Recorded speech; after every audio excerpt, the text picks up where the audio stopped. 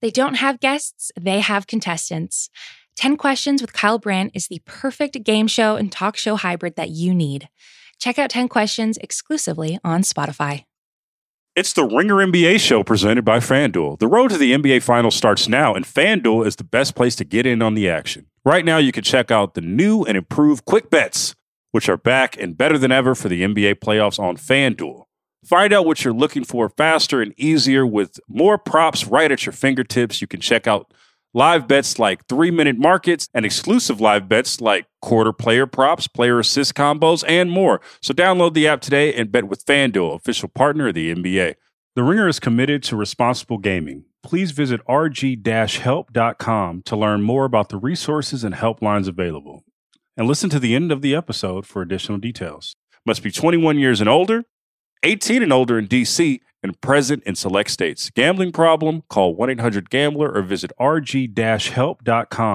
This episode is brought to you by Hyundai. Whether it's taking all your little ones to their sporting events or everybody getting together and taking a ride to the beach, the all-new Hyundai 2024 Santa Fe is equipped for any adventure. With features like available H-Track all-wheel drive, you can take on the dirt trails and kick up some mud. Or standard third-row seating so your whole family can experience the thrill together. Learn more about the all-new Hyundai Santa Fe at HyundaiUSA.com.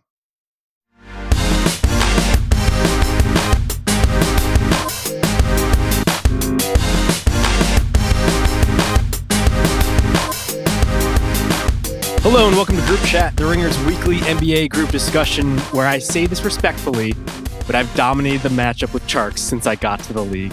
I am Justin Verrier. Joining me today, that man, Jonathan Tjarks. Well, when you're the boss, I guess, right? You get to dominate matchups. You can set it up how you want, with the lineups. This is kind of like the Obama Springsteen experience then. I'm the boss. Also joining us today, Rob Mahoney. What I would not give to watch Justin try to post up Tjarks right now. It would be not pretty. I would always say my game is kind of like a Chuck Hayes type. I was basically a back to the basket point guard in height. So I was going to say, I figured you as a pick and pop kind of player. Not really. No shot whatsoever. But you put me down low, man. I'm ready to just do a soft layup over somebody. Today we're going to talk about this is convenient. No power rankings is the theme of this podcast, which goes hand to hand with my particular game. We're going to run through some of the worst situations in the league today. But first, we're going to start off with a team that might actually be on this list. I'm curious to see who's on your guys' list. But the Atlanta Hawks fired Lloyd Pierce yesterday after 3 years or 2.5 more in Atlanta. Not really a surprise, especially to Pierce, who talked to The Athletic, I believe, last week and was basically like, yeah, Travis Schlang's going to fire me. And I'm not going to be mad about it. But I think it's a weird decision, especially considering some of the things the Hawks have gone through this year. Rob, what do you think about this one? Do you think there was merit to fire Pierce, or is he really not the guy to blame here? Well, I think the reason they're not going to be a part of our no power rankings is the reason Pierce is getting fired, right? Like the fact that there are expectations around this team, that they have conceivable talent, that they have players that, if healthy, at least they would be able to put together. That's the reason he's getting fired. This is the bill for all of their offseason spending coming due. The crummy part of that is that Pierce wasn't the one cutting those checks. And he's certainly not the one who's at fault for the fact that these guys have been injured. I mean, really, when you go down the list of all the players they added in the offseason, those are all the guys who have been out. So this is really kind of a rerun of last year's team, but with Clint Capella, but with some of the guys who were in and out of the lineup last year as more mainstays, minus DeAndre Hunter, who's been so crucial. So it's kind of a tough break for me in terms of Pierce getting fired here. I don't know that I would put the blame at his feet, but when you're a disappointing team, that's the kind of pressure that usually comes down. Yeah, I mean, it's kind of the life of a coach in the NBA in a lot of ways. And so I've got to give a shout out to Rick Carlisle. So he's the president of the Coaches Association. And the running joke in like Mavs media circles is whenever a coach gets fired, you can always count on Carlisle to give the most glowing, effusive praise imaginable, no matter what the situation is. He's always going to come out on the side of the coach. And when Pierce got fired, this was a new one. Carlisle said, in very large part to Lloyd, Georgia went from a Republican to a Democratic state. And not to say that Lloyd Pierce didn't play a role in that, But I was just like, wow, I didn't realize he was that crucial to our political system. Rick Carlisle is shocked. He is shocked and awed about this situation. He's shocked and awed about every single coaching fire that has happened under his watch as he's been leader of this coaches association. I will say there is a lot of merit to what he's saying there. I did feel like Lloyd Pierce had made a significant contribution not only to that team, but like the community. He was very active. I think he was in charge of the racial justice coalition that they had formed there. He played a big role. And like you felt like he was coming to represent not only the team, but like that area, which is like a special thing that doesn't really happen these days because coaches just are so disposable. I think like there's only a couple that really are still kicking around from even like just a couple of years ago. Carlisle is one of them. You always see the same graphic, right? It's Pop, it's Stevens, it's Carlisle, and it's Eric Spoelstra. For that reason, I'm a little disappointed, but this seemed inevitable, if only because it's like the Hawks made no, they didn't hide the fact that they were pushing for the playoffs, and you can't really do much with this roster midseason considering all of the injuries they've incurred. The easy solution is to fire the coach here. But one thing I'm curious from your guys' perspective, like, is that the easy answer here, or do you think that Pierce, Rob, was like actually a good coach who brought out the best in some of these guys? Well, before we even get to that, I don't want to walk past the community part of this too quickly, just because I wonder sometimes if teams are going about this stuff backwards, if they're outthinking themselves in terms of, as you mentioned, Justin, this is a coach who had instilled himself within this community in terms of the political system, in terms of getting people registered to vote, making the Hawks as itself a more political organization within this community. That's the kind of thing that can take a coach 6 years, 7 years, a decade to do, just because these guys, as we've mentioned, are transplants by nature. That is what their job is as they're moving around. If you can have that kind of bond between a front-facing member of your organization and the city, I don't know that I would be the kind of person, if I were running an organization, to just throw that away over some injuries and some light disappointment. I think there are some things that the Hawks were doing wrong that you could say, oh, well, if Trae Young isn't motivated to defend right now, some of that blame goes with Lloyd Pierce. If, we look a little disorganized in this way or that, if we're disappointing in crunch time situations, some of that blame goes with Lloyd Pierce. I just saw him as more of a coach that a team could grow with. And the problem here is the manner in which the Hawks are operating and the expectations they have placed on themselves as an organization took away that opportunity to grow, took away any chance that Lloyd Pierce had to actually develop as a coach along with his team, because they need to make the playoffs right now. I think that's a really good point about letting coaches develop with the team. And you can see that in some respects with Minnesota and Ryan Saunders, where it's almost like the front office hires kind of the younger coach to grow with the players, knowing that, okay, I can always fire this guy down the road when it's time to start winning and blame him for all the losses before. So they're kind of put in this no-win situation where, like, you really can only look at Pierce this season, right? Like, his first 2 seasons in Atlanta, there's nobody winning with those rosters. Just not going to happen. So it's pretty much like a 34-game sample full of injuries. But I think also, though, like, what I think they're looking at with Pierce is probably the crunch time performance. Atlanta, I think, has blown 11 fourth-quarter leads this season, and they have one of the worst crunch time numbers in the league. I think they're number 29 net rating, and that probably goes back to Trae Young, too. Mm-hmm. Well, I mean, Pierce is still young. I believe he's 44.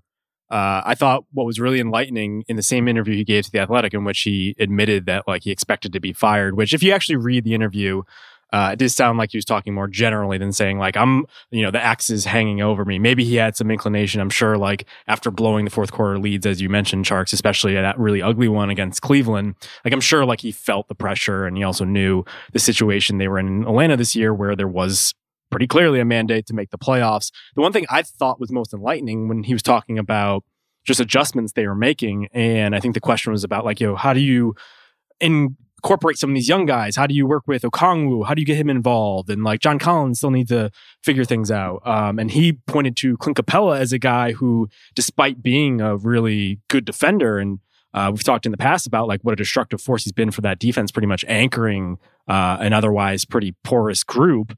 Like, Clint was a guy who came from a system who would switch a lot, and we're asking him to do different things. We're asking him his specific words here were be a concept guy. And I thought that was really enlightening. That really spoke to how even the guys who are available, it's tough to really work with them and really try to find the best parts of them. But in the big picture sense, like it just seemed like he was the easy person to let go because they can't really do much else. I think it brings me to the point whether or not like Travis Schlenk is actually culpable here, because as we're going through this, I know they've had injuries, but even some of the guys he brought in order to kind of stem the tide here a little bit haven't performed all that well. Rondo and Gallo in particular have been pretty bad here. Do we think if we're like cutting up the blame pie, we're looking more at Schlenk perhaps than Pierce? I think I'm looking at more bad injury luck, just because when DeAndre Hunter was healthy, this was basically a 500 team, maybe slightly better. When he and Capella have been on the floor together, this team has been good. Like this has been a good team. And so even sustaining all those injuries, even weathering them, this team should have been good enough to win if they had all their bodies. But Bogdan Bogdanovic has barely played. And that's kind of your source of secondary offense in a lot of cases with this team. So yeah, Gallo has been, I would say, especially on defense, really, really rough. He's finally had some good shooting games lately, which has helped. Rondo has not looked great. Onyeka Okongwu, who had some injuries to start the season, but is also, at least to my eye, just getting DNP CD'd unless he has some injuries that haven't been disclosed. But that's kind of to be expected. And to Tjarks' point about with these coaches and kind of throwing out or at least putting the last few Hawks seasons in a separate category, when does the clock really start for these guys? Because so many players on this team are in their first 2 or 3 seasons in the league, are really just learning how to play NBA basketball. I don't know. Like, to me, that's not even a Schlenk problem or a Lloyd Pierce problem. That's a young team problem. These are the growing pains that you go through if you're trying to, gradually build into a playoff contender, versus accelerate into it as if, you just are deserving of that because you spent a lot of money. Yeah, and I feel like it's almost the GM wants to fire the coach because this is the time to do it, right? I wouldn't have the Hawks in my no power rankings. I think this team has a lot of talent. So if you look at the numbers, when Capella, Collins, Young, and Hunter have played together, they're plus 13 in 200 minutes. This is a team with a lot of young talent. That doesn't even count Cam Reddish and Kevin Huerter, who both had some flashes. And I think if you're Schlenk, you're saying, okay, if I expect this team to do better this year and better next year, like when's my window to fire Lloyd Pierce? My window to fire him is right now. And I feel like whoever comes in for Pierce, whether it's Nate McMillan or a coach in the offseason, this is a great job. Like whoever comes in next, Pierce laid the groundwork for someone else to have a great run to start their time in Atlanta. Yeah, I think ultimately this falls at the feet of ownership. I mean, this is just the same situation as the process playing out for us. Like they invested in a full down tear down and then a rebuild, and we're going to take this slowly and do all the right things. They talked about their sports science and yada, yada, yada. We're going to accumulate assets. And then they just accelerated the process when they got tired of just waiting and things were looking a little uglier optically than perhaps they were waiting for. I think though, if you're going to play devil's advocate, there are a couple things just in Schlenk's like ledger that probably don't look kindly upon him. Obviously, the Trae Young and Luka Doncic thing, which we don't really have to go into detail though, but that is a giant stain on his resume. I do wonder if that's ultimately what's going to get him fired. As simple as it is to say, it really probably will come down to that at some point. But there are some other things here that are a little spotty. We're talking about how they don't have enough depth. And while some of the depth that they brought in this offseason has, in fact, been the ones who have gotten injured. We're talking about Bogdan. Chris Dunn, I don't believe, has even played a game. Rajon Rondo has been hurt when he hasn't been really awful. But like they did that specifically in order to build depth. And I think if Gallo isn't contributing in the games that he's been playing, I think that's a tough sell for Schlenk in particular. Okongwu not being able to show anything is also really bad. And then the John Collins situation. And maybe this is something they can suss out before the trade deadline. Maybe this is part of a bigger plan where they get rid of the coach and then like they figure out the Collins thing. But, Collins is really pushing for a max contract. And it seems like that situation is going to be ugly no matter which way it turns out. They're either going to have to overpay him or they're going to have to trade him. And I don't know. Like there are a lot of situations here where you can point to and say that Schlenk hasn't been doing the best of jobs, even if perhaps like the overarching problem is ownership. I would say like beyond the Luka thing, which is, we've been talked to death, the backup point guard thing is really ridiculous. So they've had 3 seasons with Trey in charge, and they've just never had even an average backup point guard. Like their offense is always dropping like 10 or 15 points. So this year, I had this mark on the Ringer today. With Trey on the floor, they're the number 7 offense in the league. Without Trey, they're number 30. And it's just like, it shouldn't be that hard to find a competent backup. And like Rondo, we all know Rondo is playoff Rondo. Like regular season Rondo has not been good in a long time. And you just got to have a good backup point guard. That's not that hard to find. And they just never had it. Well, what do we think about Nate McMillan here? So he's been around for a really long time. Is there anything to the idea that maybe whatever veteran know-how he has here is going to have a positive effect on this team that maybe Pierce didn't? Rob, you know McMillan pretty well. Yeah, I mean, McMillan's a good coach. He's coached a lot of really solid defenses. The problem is it's hard to prop up a team when there are just liabilities all over the place. And some of that comes back to what we've been talking about with Trey, which in a roundabout way, I think is the issue with him is he's gotten better at the things he was already good at. He's escalating his game as a playmaker. He's clearly bumped up his scoring, especially from his rookie season over these last 2 years. But as a defender, as an off-ball player, I think is disinterested, disinterested, ineffective, chalk it up however you want. He doesn't seem very engaged or very inclined to do those things, to be involved in that way. Can McMillan be the kind of coach who gets him motivated to participate in other aspects of the game that aren't, a direct result of his creation with the ball? I don't know. That's a tough sell. And beyond that, can he really make sense of a team that has all these pieces shuffling in and out with injury? I think he's in a position, McMillan is, to look better than Pierce did because he's going to get Bogdanović back, presumably after the All-Star break, because some of these guys are going to be getting healthier. Hunter, I think, is a longer-term thing. We're going to have to wait and see with that. But at least just getting some healthy bodies back to balance out the second units, to put some better pieces around Trey, that's really half the battle, if not more than that, with this team. I really like the point about Trey off ball and defense. And I think whoever the long-term coach here, that's your number one priority is, can you get Trey to buy into those things? Does that have to happen through like natural processes in the playoffs with him losing to buy in? Can you build that relationship enough to where you can call him out about that and say, we need you to change. This has to happen. And whoever that coach is, I think that's the number one priority going forward.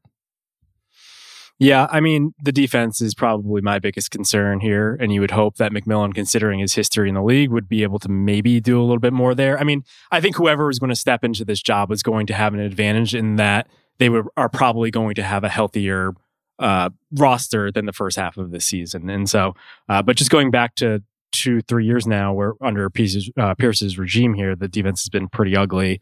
You would think that with Trey and some of the other guys they have in this team, they could piece together enough on offense. But I think having a credible defense is probably going to be the difference between this team making even the play-in game or not.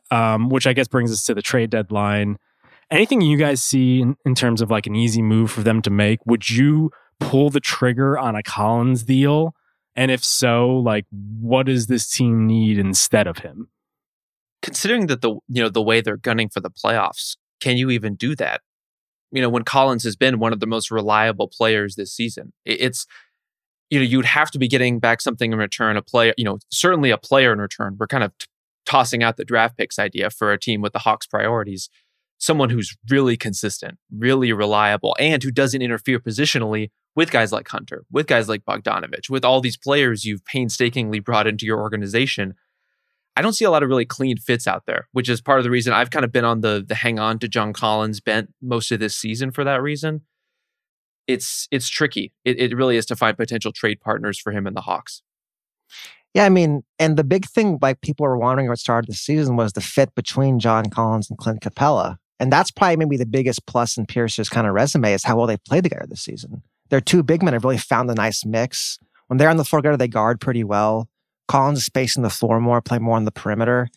I mean, it works. What they have with their top players works. So to me, it's more about getting healthy than making a big trade if they're trying to make the playoffs this season. The unfortunate thing about wanting to make the playoffs so quickly is, in an ideal version of this season, I think the Hawks would be really developing Collins as a secondary ball handler. It would be a lot more him being put in positions to create. But given their priorities, given what they want to do on a nightly basis, they're just not in a position to weather some particularly inefficient nights as he feels his way through a new job. And so you would love to see him groom that part of his game to become that kind of more all-around perimeter player. It's just not in the cards right now, given what they need to do. Right. I mean, worst case scenario, you just go into the offseason. If he gets a max deal from somebody else, you just match it and then potentially just like trade him eventually. That's not always like the easiest solution because it means like getting someone to accept a max contract via trade and to give up stuff in addition to that. But, I mean, just look at the Bogdan situation. The Kings gave him up for nothing. And while, at the time they're like, well, we're turning the page, yada, yada, yada. I don't think it was the best asset, distribution. And they could really use something right now in order to make up for his absence. Let's take a quick break, though. And when we come back, we can talk about the Kings and perhaps some other teams that need a little help this season. This episode is supported by State Farm. Man, I remember when I first got into a car accident, it was pure frustration because I did not have State Farm. And now that I do have State Farm, it is an exclamation of pure joy. But the only words that you need to remember are, like a good neighbor, State Farm is there. State Farm has options to fit your unique insurance needs, meaning you can talk to your agent to choose the coverage you need, have coverage options to protect the things you value most, file a claim right on the State Farm mobile app, and even reach a real person when you need to talk to someone. Like a good neighbor, State Farm is there. Learn more at statefarm.com. This episode is brought to you by Arby's. It's 3 p.m. and dinner is still hours to come. Maybe lunch didn't quite hit the spot. That's where the new 2 for $5 chicken wraps from Arby's come in. Available in ranch, barbecue, and honey mustard. They're perfect for the afternoon snack attack or as an add-on to your meal. Arby's 2 for $5 chicken wraps are here for a limited time at participating locations. Visit an Arby's near you or order ahead on the Arby's app. This episode is brought to you by Nissan. Level up your next four-wheeled adventure with the 2024 Nissan Pathfinder, built to navigate you to some of Earth's most awe-inspiring spots with 7 drive modes and all the power you need. Get the thrill of the drive in every moment of your journey with the 2024 Nissan Pathfinder. Learn more at nissanusa.com. All right, let's talk about some more bad teams. We call this the No Power Rankings, which is a series we've done at times on theringer.com.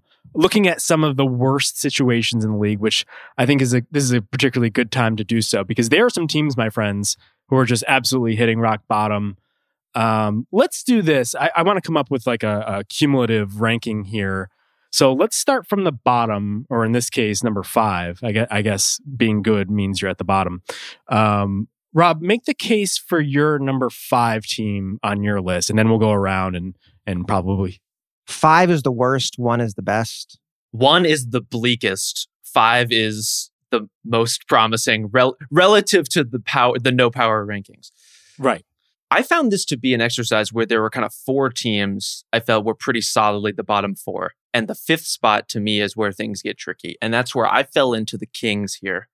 And it's tricky because De'Aaron Fox is an all-star caliber, all-star adjacent level player, which is more than some of these teams have. Tyrese Halliburton, we've spoken glowingly of him on this podcast repeatedly. I don't think we need to do that again. And then they have some potential trade pieces. There's potential for improvement here. And I mean, frankly, there's some coaching upside here in terms of the fact that Luke Walton, I don't think, has done a very good job managing that team. So there's room for improvement. That said, they're in the Western Conference, which is brutal and uncompromising, at least in terms of getting to a playoff level. And then you're in a place where I don't think that the guys that they need to trade will fetch all that much on the market. And that's where I get into this place with this team where, can a team be both bleak and fun? Can they be like the trashy reality TV of the NBA where I don't know how much faith they give me in humanity to watch the Kings play, but they can be a really entertaining watch even for the next few seasons. They can slowly, grind something out, build towards something. I just don't know what the way forward looks like for Sacramento. So I didn't have Sacramento on my list. And that was in part because I tended to prioritize, and by this I mean that they wouldn't be on this list, so they are too good in order to be on this list, teams who actually had a star player or multiple star players or players with star potential. I think that is the difference between a team that is like just bleak and a team that is just absolutely hopeless, bottom of the barrel. This really needs a strip down, tear down situation. And having Fox alone is one thing, but they also have Halliburton. This is a new front office. At the very least, you have Buddy Hield and Marvin Bagley to trade if you don't feel like they fit into your situation. I don't know. I think if this was last year and this was the same front office, I would put them in this group. But at the very least, there are signs of hope that this could turn the page with a couple right decisions here and there. Rob, I'm curious if you have Cleveland on your bottom 5. I don't. That was my kind of 5-6 dilemma, was Cleveland versus Sacramento. I think I compare those two a lot. And then I just look at it like, man, I would much rather have Fox and Halliburton than Sexton and Garland, right? Because these are both teams building around 2 young guards. And I just feel like the Kings' young guards are significantly better now and going forward. Let's kind of combine these conversations because I think Cleveland is a good comparison point. To me, it's less a Sexton-Garland conversation. And some of that's because I would say I'm probably pretty low on Darius Garland overall. I think Colin Sexton has a real place. He's had a pretty strong season, even as Cleveland's run overall has soured a little bit. But to me, it's less about that backcourt, which has been a negative 7.5 net rating for the Sexland duo over the course of this season. They've been aggressively sloppy with the ball as a team when that group is on the floor. It's really a bummer. I see it more as it's Sexton, it's Okoro, it's Jarrett Allen, and it's a healthy Larry Nance. And it's like, okay, if that's kind of the core of our team, how close are we? And trade-wise, am I more encouraged by trading Buddy Hield and Marvin Bagley? And we also should note Sacramento, Richaun Holmes is going to be a free agent who's either going to have to get paid or flipped or something. But do I like the trade returns for those kind of guys or a Kevin Love, for example, who we haven't really seen fit with this Cleveland team yet? So I had Cleveland at 4 on my list, actually. I had them toggling between 5 and 4, and at the last second, I put them on 4, in large part because of 2 things. One, there's now evidence that there have been a lot of people clashing with the front office, Kobe Altman in particular. Jason Lloyd wrote for The Athletic a really good piece about how there's now this long history of veterans in particular who have over the past 2-3 years even just come into contact with Altman. And that's LeBron, Lou, J.R. Smith, Kevin Love, Kevin Porter Jr., Andre Drummond. Now, devil's advocate would be a lot of those guys are veterans. This team was trying to turn the page. A lot of them were leftovers from the LeBron era, and they probably didn't want to go along with the new regime and the new way of things going. But then I would point to some of the issues that the team has had outside of just picking at the top of the draft. I look at this team, and it's been bad for now. This is 3 years, and all I see are top lottery picks. Where are the guys like Jashawn Tate or just some of these guys on the fringes where you have all these roster spots? Why aren't you finding any sort of hidden gems? If anything, I look at a guy like Jordan Clarkson and I see how he's been completely reborn as the 6th man of the year candidate in a different situation where just a couple years ago in Cleveland, he was just a chucker and was completely unplayable. So to me, there's something organizationally going there, which is why I would put them 4. Justin, I would say that it ultimately ties back to the star conversation. It's very hard to find role players when there's not a role for them playing off an established number 1 guy. And that to me is why Cleveland is on my list, is because Sexton's been very good this year. He's clearly a top level scorer, but I just don't think you can build a team around a 6'2" scoring guard, really a good team. And I just don't see that number 1 star cornerstone player. And without that player, everything else is so in flux all the time, right? You're always having to make the perfect lineup, have 5 guys in together. It's just hard to make it work sustainably without that foundation piece. Where do you have them on your list? I've got them at 4. Actually, maybe 3. Sorry. I got them at 3. Okay. The other thing I would point out is just the bad contracts on this team. That's another thing that I weighed really heavily. So Kevin Love still, after this season, has 2 years, $60 million. The Taurean Prince contract isn't looking particularly good. That's next year. It's going to be a $15 million contract, although it's an expiring, so you can never really tell whether that's a positive or a negative sometimes. The other thing is Cedi Osman.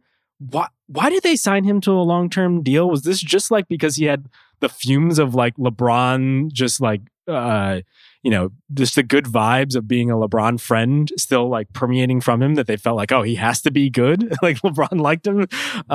But he signed for 2 years plus a non-guaranteed year. So there's a lot to kind of like sift through still in order to have the kind of like clean break they're hoping for with this younger core. You could really set your watch by every time LeBron plays against Chetty Osman and is asked about him, the time in which it takes him to say, that's my guy. That's my guy. Every time. I respect it. LeBron's guys get paid. It's true. It's true. All right. Let's go to another team here. Tjarks, who did you have at 5? I actually had Orlando. Okay. And my thought process with all of these things is, how long is it going to take for this team to become like a high-level team? How long is this rebuild? And I just struggle with Orlando. They've hit a ceiling with this version of this team, and they're going to have to start over pretty soon. And I don't know how many long-term building blocks they have that I really believe in, other than Jonathan Isaac, who's just been hurt his whole career, basically. So that's what worries me about them, is like, you might be looking at teams stuck at like 35, 40 wins, and then starting over again at like 15, 20 in like 2 years. I actually have them at 2. Ooh. And some of it, I think that's a great way to look at it, Tjarks, in terms of how long is it going to take this team to get back to a credible level. Sub-question off of that, how many players on this team are going to be a part of that team? Like, how many pieces here are really going to be involved in the next good Magic team? It doesn't look like many. Because, I mean, it's post-injury Isaac, it's post-injury Markelle Fultz, it's, Nikola Vucevic, who's had a really good season. Who knows what happens with him long term? Aaron Gordon's going to be on an expiring contract next season if they don't trade him by the deadline. I don't know how all this sifts out in a way that leads to playoff caliber consistent basketball without a pretty long runway attached to that. And that's a tough place to be. And I think it's really a result of them getting such a bad draw in terms of the timing of some of these injuries, where every time it looks like they're finally going to be able to at least get a look at their kind of weird misfit team, some guy gets pulled out of the lineup, 2 guys get pulled out of the lineup. Right now, everybody's out of the lineup. So it's hard. It's hard to evaluate that team given those circumstances, but it's put them in a really unfavorable spot.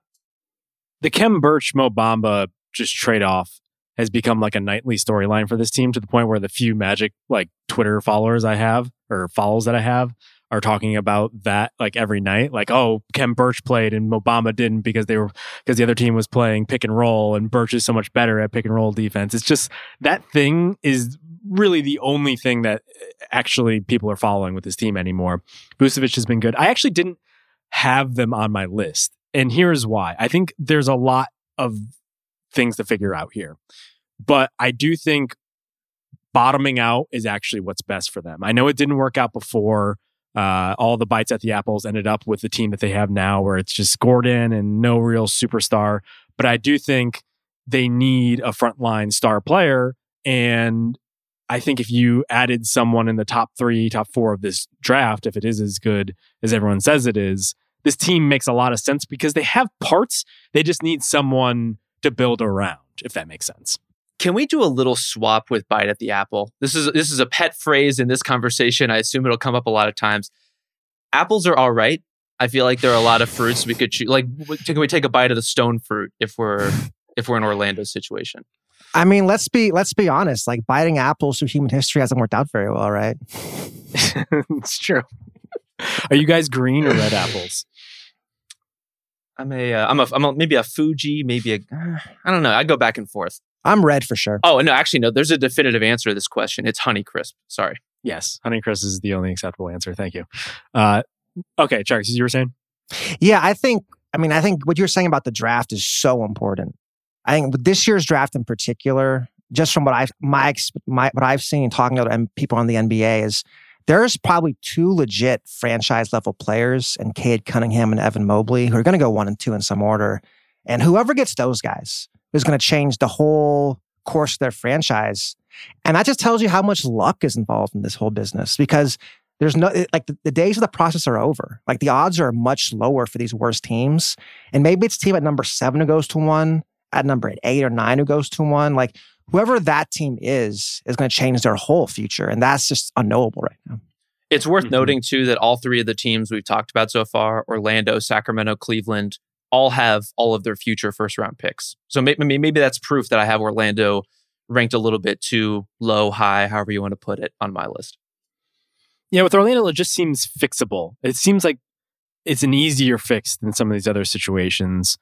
I'm going to go to number 5 on my list, which is a team that probably doesn't need fixing right now. I really waffled on this one. So this is the Washington Wizards, who are playing better than they have at any point this season. Russell Westbrook is reborn. The problem is just the context with which they're playing under. They owe the first-round draft pick to the Houston as a result of the Westbrook trade, which isn't great, but it is in the future, and so it's not terrible. We'll see. The problem is they have Westbrook under contract for two more years after this one at $91 million. Bertans is coming around. He's shooting a little bit better these days, but that contract can look pretty ugly pretty quickly if he reverts back to his early season form. And then Bradley Beal. I mean, if this team loses Bradley Beal, which it seems on a crash course toward, like, I just don't think that this is a good team. And if anything, it's going to take a couple years in order to rebuild. But they are playing okay now. And it seems like Beal, maybe this is PR, maybe it's not, but has some sort of like loyalty to the franchise, or at the very least wants to do it on his terms and wants it to be his team. And so there is some shred of doubt that maybe he will stay beyond the situation. But for me, they were 5 and not necessarily like super bleak.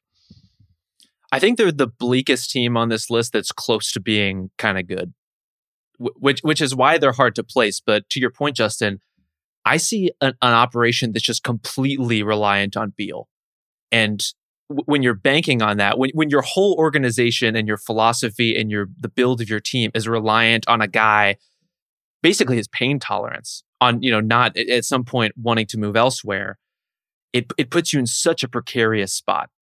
And that's kind of where the darkness is here, is that the darkest timeline, we haven't even seen anything close to the bottom yet of what this team could look like and how long their time horizon could be if it's Russell Westbrook and some draft picks that you get in a Bradley Beal trade and the young guys on this team. Because the one thing that, this isn't a fair question to ask at this point because these guys are still so young, but what happens if Rui Hachimura and Deni Avdija are just kind of okay? Yeah, it's an interesting question because it's almost like the next year or two should be reasonable, but then like the long-term outlook is very cloudy, right? So it's like, how do you balance? I mean, if you have Bradley Beal and Russell Westbrook, you should make the playoffs. Like, they should probably make it at this point. But 2-3 years from now, does Beal ask out, and then you're starting all the way over. So it's just hard to balance that in this kind of outlook. Yeah, but it has been nice of late seeing it all kind of work together. There is a chalk outline of a team that works here where it's like Beal is going to draw the attention just because of what an electric scorer he is. And if Russ isn't injured, if that hamstring isn't just bothering him, then he could attack off the catch and do what he did kind of in Houston, where he's just barreling downhill and then maybe finding open shooters like Davis Bertans, who shoots on a good night like 45% from 3. Like, there is a team here and there is like a working theory, but it all hinges, I think, not only on Beal wanting to stay, but Russ being healthy. And like, that just hasn't been the case more often than not of late. And I do wonder if all of this nice play that they've had over the past 9-10 games or so, if Russ just like gets hit in the leg, like all of a sudden it goes away. It's like, it's very fleeting. And to go off Rob's point, like one of the big changes they made is they're starting Garrison Matthews now at like 3, like a pure shooter, instead of starting Deni, more of a project young guy. And that's always the balance, right? Is how much are you developing your young guys for the future versus trying to win now? And they're clearly in win now mode, but that could have long-term side effects. Did you guys have the Wizards on your list? Yeah, I had him at 4. I had them at 6. I was debating them in Orlando. It seems like we have kind of a tier forming here of the maybe the borderline teams for this ranking between Cleveland and Sacramento and Washington as kind of a 4 to 6 in some capacity, and maybe Orlando in if we want to group them here as well. So Rob, did you give your number 4 team yet? It was Washington.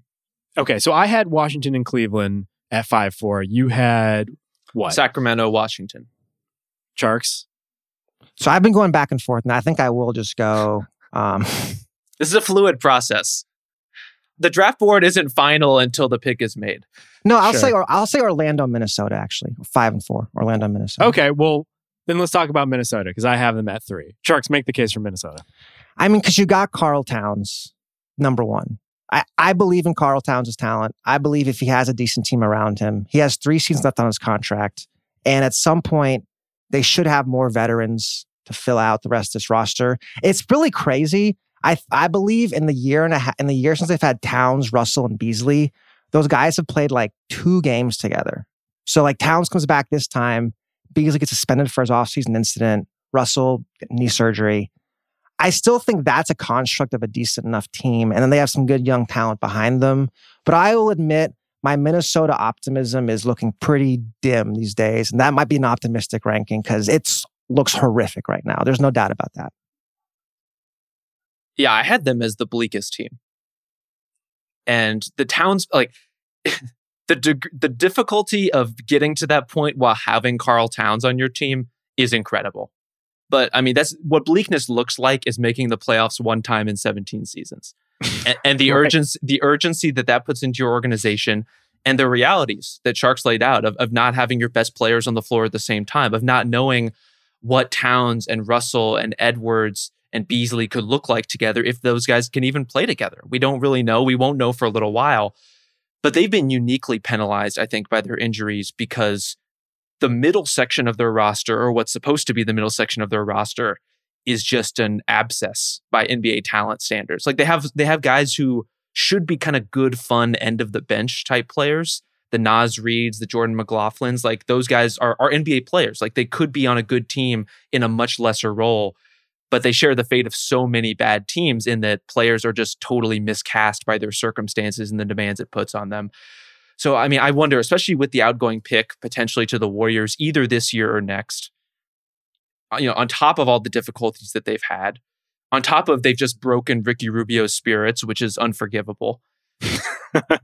I do wonder a lot about the future of this team, where you look at some of these other situations and you say, okay, they have a bankable star, they have a talent base. Minnesota has that stuff, but in a way that seems really fragile to me. Yeah, let's talk about the Rubio thing just briefly here. So I think this is rock bottom for this team, because it's not like Rubio comes from just winning experiences. Like he was on the Showtime Lakers, he was with the Ubuntu Celtics, and now he's in this bad situation. He's just like shocked by just like how bad this team is. He was there for the darkest of the dark times of the David Kahn era, and yet last week he was basically like, man, this shit is fucked. Like nothing is working here. And I think he highlighted something that like speaks to like the bleakest of situations, where he's like, it's not just that we're a young team making young mistakes. We're not learning from those mistakes. His specific quote was, I don't feel like this is building something, which, dear God, like how bad can you get? And to underline his points, this team has won 2 games since the beginning of February. They are 2-14, and they have yet to win a game since Chris Finch took over midseason. And what was one of the most bizarre situations in recent history that I could even remember, where a guy just like steps in and is like, all right, I guess I'm running the team now. I know I haven't been here until yesterday, but like, can you just run this DHO real quick? This is like kind of wild. Well, to your point about making mistakes and not learning from them, I will defend Karl Towns' talent from now until the end of time. Incredibly talented player, very capable, should be on par with an all-NBA MVP level player someday. Can we say he's learned from his mistakes at any point in his career so far? Yeah, and then you look at it like, yeah, he has 3 years on his deal, but if you're not getting better by year 2, I think I had him too high, because what if you have to trade Towns in a year and now you're rebuilding all over again after so many years of rebuilding? Yeah, I might have been too high on the Wolves thinking about it. So I had him at 3 in part because of Towns and also Russell and Edwards. Like I basically had a bunch of criteria I laid out for each team, and potential all-stars was one of them, if not like the biggest point. And they have 3 guys who potentially could make an all-star game. You can quibble about whether or not, like, if Russell were to make another one, it would just be more just empty calorie scoring. But they have talent on this team. They have top-tier talent, which is what differentiates teams in this league. The thing that could really torpedo them to number 1 on this list, so the bleakest team in the NBA, is whether or not Towns just wants out. And right now, it just seems like the ledger tilts more toward him staying than not, if only because of how many years he has on his contract. But they're getting dangerously, dangerously close to him being the next guy that wants out. I would say, like, of that next class of superstars in this, if we're calling it the player empowerment era, let's say the Bookers, the Townses of the world, the Ben Simmons. Towns would make the most sense as the guy who would want out, especially considering his recent run of just like having really just like shitty luck with like just life. I would imagine he would welcome a change of like scenery real quickly. But until that happens, that is why I have them at 3 and not 1. Well, if we can go from macro to micro real quick, Jaden McDaniels is a bit on the nose for us to talk about. I know Tjarks has already kind of sang his praises on another pod, which shall not be named. I don't listen to that one. No, but he is the exact kind of talent that sings to me and to us, I think, and we don't choose who we love. So I he is worth noting as a guy who could jump out on this roster and could make things work. But what he kind of signifies to me is the Wolves really needed Jarrett Culver to be good. They really needed some of these other picks to pan out in a way that they haven't. And the fact that Jaden McDaniels is the great hope that could make all this fit together, that's not where you want to be. And I guess if you want to go really, really micro, his minutes got cut when Finch was there. And I really feel like because Finch doesn't know the roster. Like he came in as like, okay, this number 28 pick. How much does he watch Minnesota as an assistant in the other conference? Probably not a ton. So he's kind of throwing the roster on the fly. And I was just horrified to see that. I was horrified. I mean, this is where like the Houston Rockets starts to show with Gerson Rosas, though. But like he has started to find some helpful players out of nowhere. And that's the one thing I was dinging Cleveland for. Like Jared Vanderbilt is like an NBA player. Naz Reid, NBA player. Like they have found some guys in the fringes, which is helpful. Like those are rotation players. Maybe they're a guy that you could package into a trade or just throw them in there as like not just complete deadweight salary down the road. And I also think there is the possibility here, even though the draft pick is only top 3 protected, which means there's a great possibility that it ends up in the Golden State Warriors' hands. Zach Cram did a whole piece on this the other week about when and what the likelihood of the pick is to convey. But like there's a timeline here where they end up with another top 3 pick, and all of a sudden it's Towns, Russell, Edwards, and whoever, Mobley or whoever you want to throw in there. And that's probably the best accumulation of young talent we've had since the Thunder with Harden, Westbrook, and KD. I don't know if it would work out, but that's a really, really talented team. But I guess we should point out too with Rosas, he had the number 1 pick last year. And I like Anthony Edwards. I think he's a really good prospect. But taking him over LaMelo has not worked out so far, and it may end up being the thing that's held over him for his whole career in Minnesota. Because that was LaMelo, like Culver at 6 2 years ago, and LaMelo over Edwards over LaMelo. Those are the things that are really, as a GM, you're judged on as your high lottery picks. Yeah, and you wonder if the decision to trade for Russell led to the decision of Edwards, where it's like if they didn't have Russell, would they have been more inclined to draft someone like LaMelo who needs the ball in his hands and is more of a point guard than Edwards who could maybe play off of Russell? I do wonder if like those kind of bad decisions almost compounded. So I had them at 3. Rob, you had them at 1. I had them at 1. And Tjarks, you had them at 4, right? Yeah. Okay. So who's left here? I have the Houston Rockets at 2. Where did you guys have them? I did not rank them. Oh, I had them at 2 as well. Wow. Okay. So Rob, you're the outlier here. Why don't you make the case for why Houston doesn't belong in this list? Wait, you mean it's not a good thing that they're losing like dozens of games straight right now? Yeah, 12 straight losses last night against the Cavs, which like I was desperately trying to watch for this exercise. Like I kept having to like turn to actually good games, including the Pelicans beating the Jazz. Yeah, I think you were okay in missing that one, Justin. You were probably... It was brutal. I mean, the Rockets came back, but ultimately lost to the Cavs. Yeah, this is really, it got really sad really quickly. Remember like a month ago, we were like, oh my God, their defense is just so good. This is like, they could have the best of both worlds. And now they've lost 12 straight. So Rob, make the case for Rockets optimism. There's just too many picks. And I want to, foreground this with Tjarks wrote about the Rockets and the unique situation of their rebuild, having given up some of their picks in various trades and now having to kind of replenish those coffers and the position that puts them in. It's an awkward spot not having full control of your picks when you need to be a bad team and you're really banking on that for improvement. but they do have so many bites at the Honeycrisp apple / stone fruit here that I have some reason for optimism there, on top of the fact that Christian Wood, when healthy, has been so good. He's been amazing for them in terms of what they needed him to be. And the fact that all of this losing has come with him out of the lineup, I kind of still see the outline of a decent team here with the way Wall has played with, I don't know that I would be in the business of wanting to put a bunch of money into Victor Oladipo's pocket right now, especially when your roster's already kind of banking on John Wall and Eric Gordon to be healthy, which is, a bit of a long shot when you're compounding all those risks on top of each other. But they've made their bed with that. I think the better version of the Rockets' future is probably a Karis LeVert instead of Victor Oladipo, which was a conscious decision that they made with their James Harden deal. But between the players they have, in particular Wood, and all of these draft picks, I think most crucially that they own their own picks in the next 2 drafts after this one, the 2022, 2023. That's kind of the runway I'm looking at here, is can they be a good team by 2023? I kind of think they can get there. So the one thing against all the picks is kind of what you were laying out there. They don't have their pick this year, which it's possible that this ends up being the worst year. It's top 4 protected. It's a swap. So if it falls in top 4, they get to keep it no matter what. Also notable, I think, is the 2 picks that they have outgoing to Oklahoma City in 2024 and 2026. Those are one-shot picks to convey. Top 4 protected, where if they are protected in those years, they don't convey as first-round picks anymore. That's huge. Now, that's to say, if the Rockets are still in a position to get a top 4 pick in 2024 or 2026, I think you guys probably win this argument. That's already pretty bleak. But it does give them some protection in terms of the worst case scenarios here. Right. Yeah. I would only counter with the fact that a lot of the picks they have coming in are tied to a team that could be one of the best teams in modern basketball.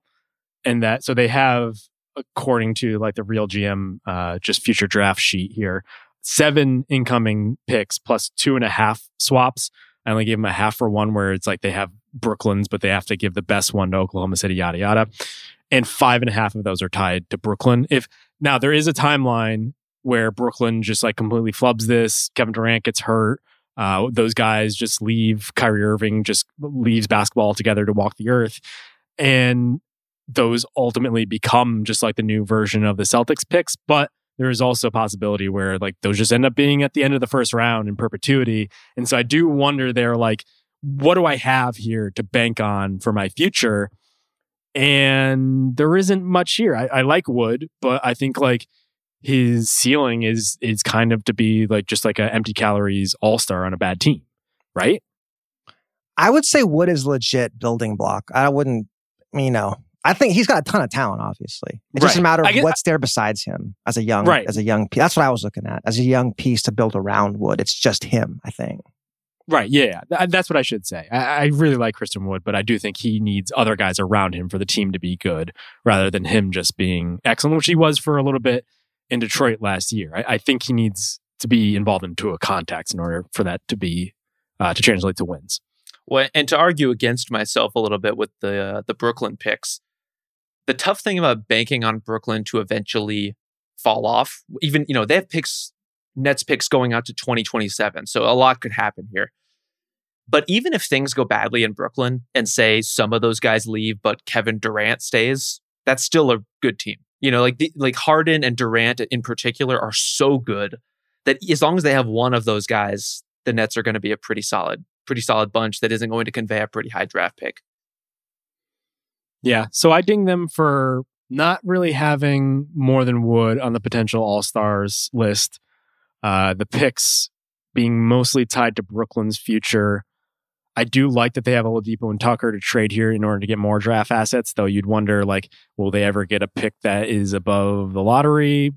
Hard to really say there, especially considering Oladipo's injury concerns and the fact that he's going to be a free agent and that PJ Tucker is however old, 35 or whatever, and looking for a new contract. You can throw Eric Gordon into that conversation too, and Daniel House if you want to get crazy. See, I have Gordon on the bad contracts list. I think there's a possibility where they might be able to get a first from him, but his contract is, after this season, 3 years and almost $60 million. The last year is non-guaranteed, but that's pretty rough for a guy who, as we talked about, like has just been injured left and right throughout his career. Like maybe a team like the Celtics just gets like super desperate and they want to use that trade exception and they just toss the first plus that at them. But that one's tough. And then the Wall contract. The Wall contract is probably the worst contract in the NBA. He has 2 more years and $92 million on there. And I guess like the past 12 games have shown that if you have John Wall, like you could still be pretty bad. So you might not keep them from like completely bottoming out. But like, I don't know. As long as he's there, he's just going to cast a pall on that team. And like, I don't know how you really like take a next step forward with him still wanting to be a guy there, like to really run the show. And it seemed like he was very intent on that when he joined the Rockets this summer or winter or whatever. Is that such a bad thing? You know, I don't think John Wall is an all-star by any great shakes, but he's been pretty good for them this season. And in particular, if you're building around a guy like Wood, who you want a really capable playmaker alongside him, you could do a lot worse for training wheels than a guy with the vision of John Wall. Yeah, he can run your offense and get your young guys the ball where they need it, and that's always helpful. And I think ultimately, if you're Houston, what's probably the most optimistic thing is they've shown like they can turn water into wine a bit. Like Jayshawn Tate, this guy was in Australia last year, looks like a player. And you have like Kevin Porter Jr., who's been absolutely destroying the G League. That's a guy with an incredible amount of talent who had a lot of off the court stuff going on. But you do that 3 or 4 or 5 times, all of a sudden you've got a little roster going. Maybe this is me just banging on the Kings a little bit, but if I had to make a bet, I would bet the Rockets are back in the playoffs before the Kings are. I mean, they are run by a former Rockets executive, so there's a connection there. It's true. Yeah, the only thing with Wall there is that the Wizards gave up on him and attached a first-round pick and took back an equally toxic contract, in part based on reports that they thought like they would be better chemistry-wise with Russell Westbrook than John Wall. I think that like says something about like the future there. Kevin O'Connor also had, at the time of the trade, had some reporting that suggested like the team wasn't really excited about like DeMarcus Cousins and John Wall becoming like the power duo or the power couple of that team. So I don't know. It's just not great. And so that's what I'm worried about there. But they are not number one on my team or on my list. Tjarks, why don't you go first? Because I'm curious where you have my number one. Who is your number one? I had Detroit too. And I look at it simply as a matter of what are your long-term pieces? And I think you've got Jeremy Grant. And now you've just got to nail a bunch of draft picks because I'm not sure what the other... Killian Hayes, I think, really hurt them being hurt this year. They don't know what they have in him. And I think like when you're doing a full-on tear-down rebuild, the concern is you don't get lucky in the lottery. You end up picking like 6, 7, 8 for like 3 years, and you're just kind of stuck. And I just feel like they just don't have a lot of talent on their roster right now, and there's no guarantee more talent comes. So I was looking at it purely like, I mean, I love, obviously, talking about Jeremy Grant all day, but that's really your one piece you have, and it's just hard to get good players. They don't have any right now. So what you guys are saying is you don't have any faith in Kevin O'Connor's draft board, number 1 overall, Killian Hayes. I mean, maybe. Tjarks, you know more about him than anyone. I have some faith, but I think that injury really hurt him. And I think a young point guard, I always viewed Hayes as more, this might be a guy on his second team, like a D'Angelo Russell, where he might take him 4 or 5 years to kind of figure it out. And that doesn't really help you as a rebuilding team. Yeah, I mean, I think if you're going to make the case for the Pistons, and I have them in the middle of my ranking at 3, it's about that young core of him and Isaiah Stewart and Sadiq Bey and what you think of them. I kind of like the vague outline of that team. You know, we haven't seen Hayes play very much so far. But between those 3 and having all their future first rounders for the foreseeable future, I think there's enough there to start to build momentum versus some of these other teams you're talking about. How do we trade these pieces? How do we pull this back so that we can build in this other way? I don't know. I kind of like that basis of a team along with Jeremy Grant. And then you have, you know, these other projects which you may feel whatever way about, the Dennis Smith Jr.'s and the Josh Jacksons and whatnot. I think there's enough going on there to keep them out of the absolute bottom of this ranking, but I can't begrudge you when this is a team literally talking about and thinking about how much money to eat on Blake Griffin's contract. So they're not in a great way. Yeah. So in the midst of all of their interesting decisions over the offseason, and there are many, the one thing that got pushed aside was they gave up a first-round pick in the deal that it was complex because it happened at different times, but it was essentially to get Isaiah Stewart and I believe they got Ariza, but they flipped Ariza later. They gave up a first-round pick, and at the time the reporting was, oh, this is nothing. This is just a pick that's not going to convey. It's a fake pick, right? It's just something the Rockets put in there to sell to their franchise that like they're building toward the future, yada, yada, yada. It ends up, if the real GM future draft sheet that they have there is correct, it's not that like bad of a pick. It's top 16 protected this season, which it's not going to happen. The team's too bad for that. They have 9 wins this year. But the protections going forward are top 16, top 18, top 18, top 13, top 11, top 9 in 2027. It goes all the way out to 2027, which I believe is the longest it can go toward. And you have to imagine that at some point they convey that pick, because if they're like competent, even if they make the playoffs, they're probably giving up that pick. To which I say, why the fuck did you give up a first round pick for Isaiah Stewart, the number 16 pick in the draft? Like, what is happening here that is like a thing that happened? No, I kind of like Isaiah Stewart, to be honest. Like, especially, look, I think the most likely scenario for that pick is it conveys sometime, not this year, but maybe in the 3 to 4 year range, like the 2023, 2024, in which it's top 18 protected. So we're talking about, do you want Isaiah Stewart or do you want the 22nd, 20th pick in the draft or whatever? If the Pistons are good. I would say this is why I have the Pistons number 1, because I'm looking at those protections and I'd be shocked if it conveyed before 2025. Like, really? This pick is the reason you have them number 1? No, I'm saying the fact that those protections are not going to get hit. Like, I'm looking at those protections and saying they're going to be bad this year. They're going to be bad next year. And top 18 protected the next 2 years, that means they're like above like an 8 seed. And with the talent they have right now, I'd be surprised if that happens. So I think that pick is not going to convey for a very, very long time. And that's why because they have kind of a bleak future. They do, relatively speaking. I think I'm betting on the relative instability of the back half of the Eastern Conference playoff picture more than anything, where any of these teams could be in that running. And if any of these young guys, starts to get some traction in their career, along with Jeremy Grant playing well, that might be enough, honestly. Right. They do have the rest of their first round picks. After they deal with the Blake Griffin scenario, which wasn't, this regime's problem, they inherited that and they're just trying to figure out the best solution. The contracts aren't terrible. Like, you're not going to get anyone to sign there anyway. So like maybe signing Jeremy Grant to this outrageous $20 million a year deal won't hurt them that much. Which, by the way, take that back. It is not outrageous anymore. My man is putting up numbers. Sure. Let's end that adjective right now. I won't say the same thing about Mason Plumlee, who for some reason is making nearly $17 million over the next 2 years. But it comes down to drafting well, as Tjarks mentioned, and that's really not a plan. That's just a hope. That's just like, you're just hoping to win the lottery, literally. And to me, that's like, of all the teams that we're talking about here, they don't have anything in hand right now that you could say, this is a good situation. They know the way forward.